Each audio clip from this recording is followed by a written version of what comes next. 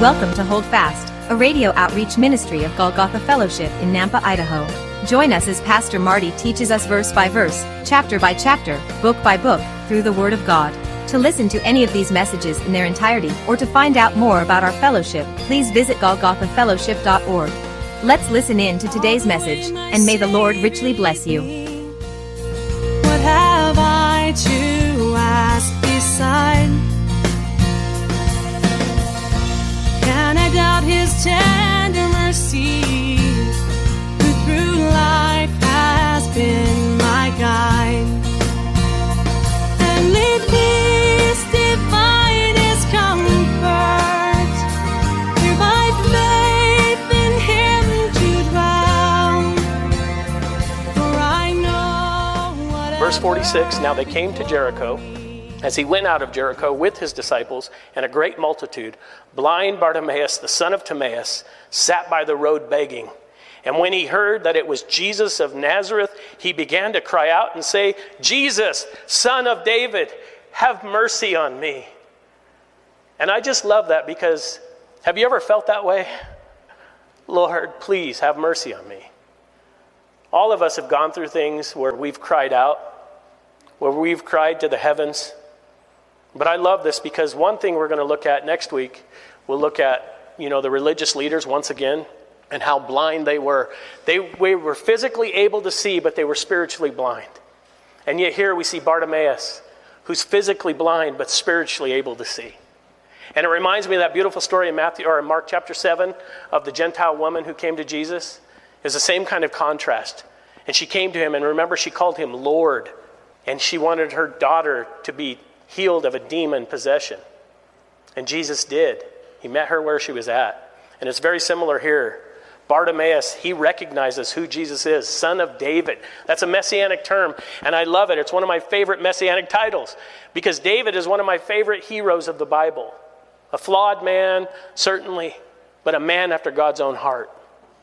And that's what I want all of us to be, is a man and a woman, a child, a kid, a teenager, a young adult, after God's heart. That's what we need to be. But I love this title, and it comes from, the foundation is built on, remember Nathan, the prophet, came to David, and David really wanted to do something for God. Have you ever felt that way? You just really want to do something for God, and sometimes we get ahead of God, just like David. And he says, Nathan, I really want to build God a house. I really want to build him a house. And Nathan says, do whatever your heart tells you to do. By the way, that's bad advice, just in general. The heart is deceitful and wicked above all things. Who can know it? So remember, always curtail that with the leading of the Holy Spirit and the power of His word. But nonetheless, Nathan the prophet tells David, do whatever's in your heart. And then God gets a hold of Nathan that night and says, no, go tell David not to do that. You didn't ask me first. You ever been there? It takes some humility to admit when you heard God wrong or you didn't pray about something. I know it's never happened in your life, but it sure has happened in mine a few times. I hate getting ahead of God, but I don't want to lag behind Him either. We just seek the Lord. We're supposed to seek Him. So Nathan gets corrected, and so he goes back to David and tells him, no, you're not going to do this. And then David actually seeks the Lord. In 1 Chronicles chapter 28, David finds out why he can't build a house for the Lord, because he's a man of war. He has blood on his hands. But I love this because the foundation of this messianic title, Son of David, we find in 2 Samuel where Nathan gives the prophecy to David. 2 Samuel chapter 7 verse 12 starts and it says this, when your days are fulfilled and you rest with your fathers, this is Nathan talking to David, I will set up your seed after you who will come from your body and I will establish his kingdom. That's talking about Solomon. First and foremost, verse 13, he shall build a house for my name, and I will establish the throne of his kingdom forever. I will be his father, and he shall be my son. If he commits iniquity, I will chasten him with the rod of men and with the blows of the sons of men.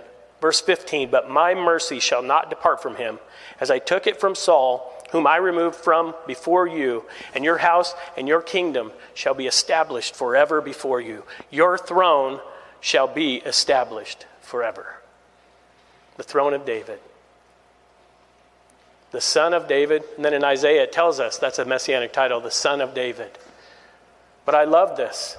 And we know Levi, Matthew here in his gospel, He was also inspired in the first chapter, in the first verse. He was inspired not only to give us a genealogy, but he gave us a precursor to the genealogy. In verse 1 it says, the book of the genealogy of Jesus Christ, the son of David, the son of Abraham, which is another messianic title. But I love this because Abraham, we get right there the promise of Israel as a nation. And with the son of David, we get the promise of Israel's Messiah, who is also our Messiah. And again, I just love this. I love this title. And next week, we're a little ahead of schedule. We're going to be a few weeks ahead of schedule for Palm Sunday. But next week, we're going to look at chapter 11 of Mark, and we'll look at the triumphal entry. When Jesus rides that donkey into Jerusalem to present himself, and the people on the streets throw their clothing out. They throw their palm branches out before him and cry out, Hosanna. But next week in the book of Mark, we'll find that they say, blessed is the kingdom of our father David. That's one of the things they cried out. But in Matthew, we get a little more detail, and they cry out, Hosanna to the son of David. Again, these aren't contradictions. Just reinforces the eyewitness testimony and gives us more clarity of the whole. That's what the Bible does. It builds on itself. It interprets itself. That's the proper hermeneutic, is that the Bible interprets the Bible. It builds upon itself. And so here, though, we see that this blind man, Bartimaeus, who's blind physically but could see spiritually, he knew who Jesus actually was. And again, can you imagine the passion and the desperation in his voice as he cried out, Jesus, Son of David, have mercy on me. But then I see this stern warning, because we've already looked at the cry of Bartimaeus, but now we're going to see the cries of the critics. Because remember what else is going on. Jesus and his whole entourage, his 12 and all the people with him, are headed to Jerusalem. They're headed to Golgotha, Calvary. But alongside of them are thousands of other religious pilgrims. They're all heading to the Passover feast. They're all heading to Jerusalem. Thousands of religious people just going through the motions, walking to Jerusalem. And I think that's a warning for you and I, because we can get caught up in just walking, just going through the motions. Taking our religious pilgrimage to church this Sunday. Well, it's potluck Sunday. I better go to church. They have pretty good food there. That's why they're called Calorie Chapel. And sometimes we just get caught up in just religion itself. Jesus never called you to be religious. I've said it often, but Christianity is different than any other religion in the world. Every other religion says you can do something to obtain a higher level, to get closer to nirvana or God or whatever it might be. But Christianity is the only one that says, no, you can do absolutely nothing. I did it all, thus saith the Lord. What you have to do is surrender and receive a free gift. That's it. You're not going to obtain anything. You're not going to get to a higher level. We have to be careful that we don't just become religious and go through the motions. And if you're feeling that way, if you're just going through the motions, something needs to change. Seek the Lord. Seek the Son of David. He will help you, just as he helps Bartimaeus. But look at this, because these critics, we've seen the cry of Bartimaeus, now we see the cry of the critics. The first part of verse 48, what do these religious people say to him? Then many warned him to be quiet. Shut up, Bartimaeus. That's literally what's being said here. It's not a nice term. The NASB says they sternly told him to be quiet. That's exactly. Shut up, blind man. Be quiet. It's pretty brutal. But I often wonder about this. When I'm studying the scripture, I know the scripture is always going to apply to my heart first. And so I was studying this week, and I was praying, and I was wondering, Lord, have I ever been guilty of this? You might want to ask yourself the same question. I'm amazed at how many people in the world think they speak for Jesus when their words don't line up. And again, have we been guilty of that? Probably. Maybe we've been guilty when we see somebody acting a way we don't think is very Christian, even though it is Christian. And we think, they ought not be so loud for Jesus, or such a Jesus freak, or so fanatical. And maybe you go through that in your own life. Maybe there are people in your family or friends. Oh no, here they come again. They're going to tell me about Jesus. But we have to be careful not to be on the other side, where we shun people or we shut people down. When people become, emotional, when they worship the Lord, when they praise him. Maybe the problem is the contrast. Maybe we've become religious. Many have become so quiet in their faith in these days. Have you noticed? So quiet. non-emotional, dry in their faith. And then when somebody acts like a Christian should act, what happens? They get uncomfortable. And my prayer is that every single one of us would get uncomfortable, that Jesus would stir something up in our hearts. And I'm not saying the stuff that's anti-biblical.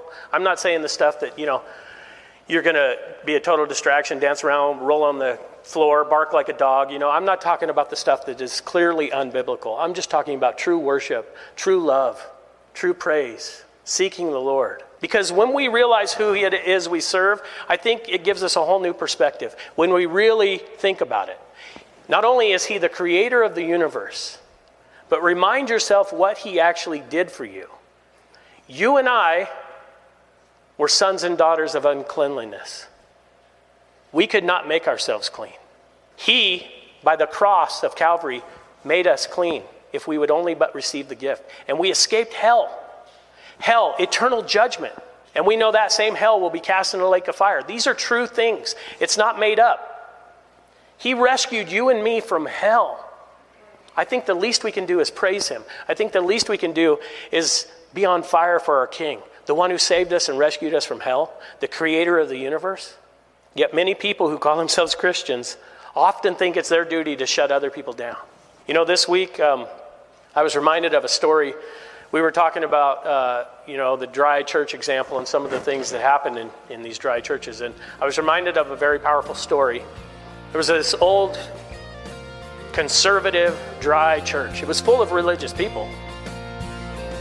This has been Hold Fast, a radio outreach ministry of Golgotha Fellowship in Nampa, Idaho. Thank you for listening today. If you would like to hear this message again, or any other in their entirety, please visit golgothafellowship.org.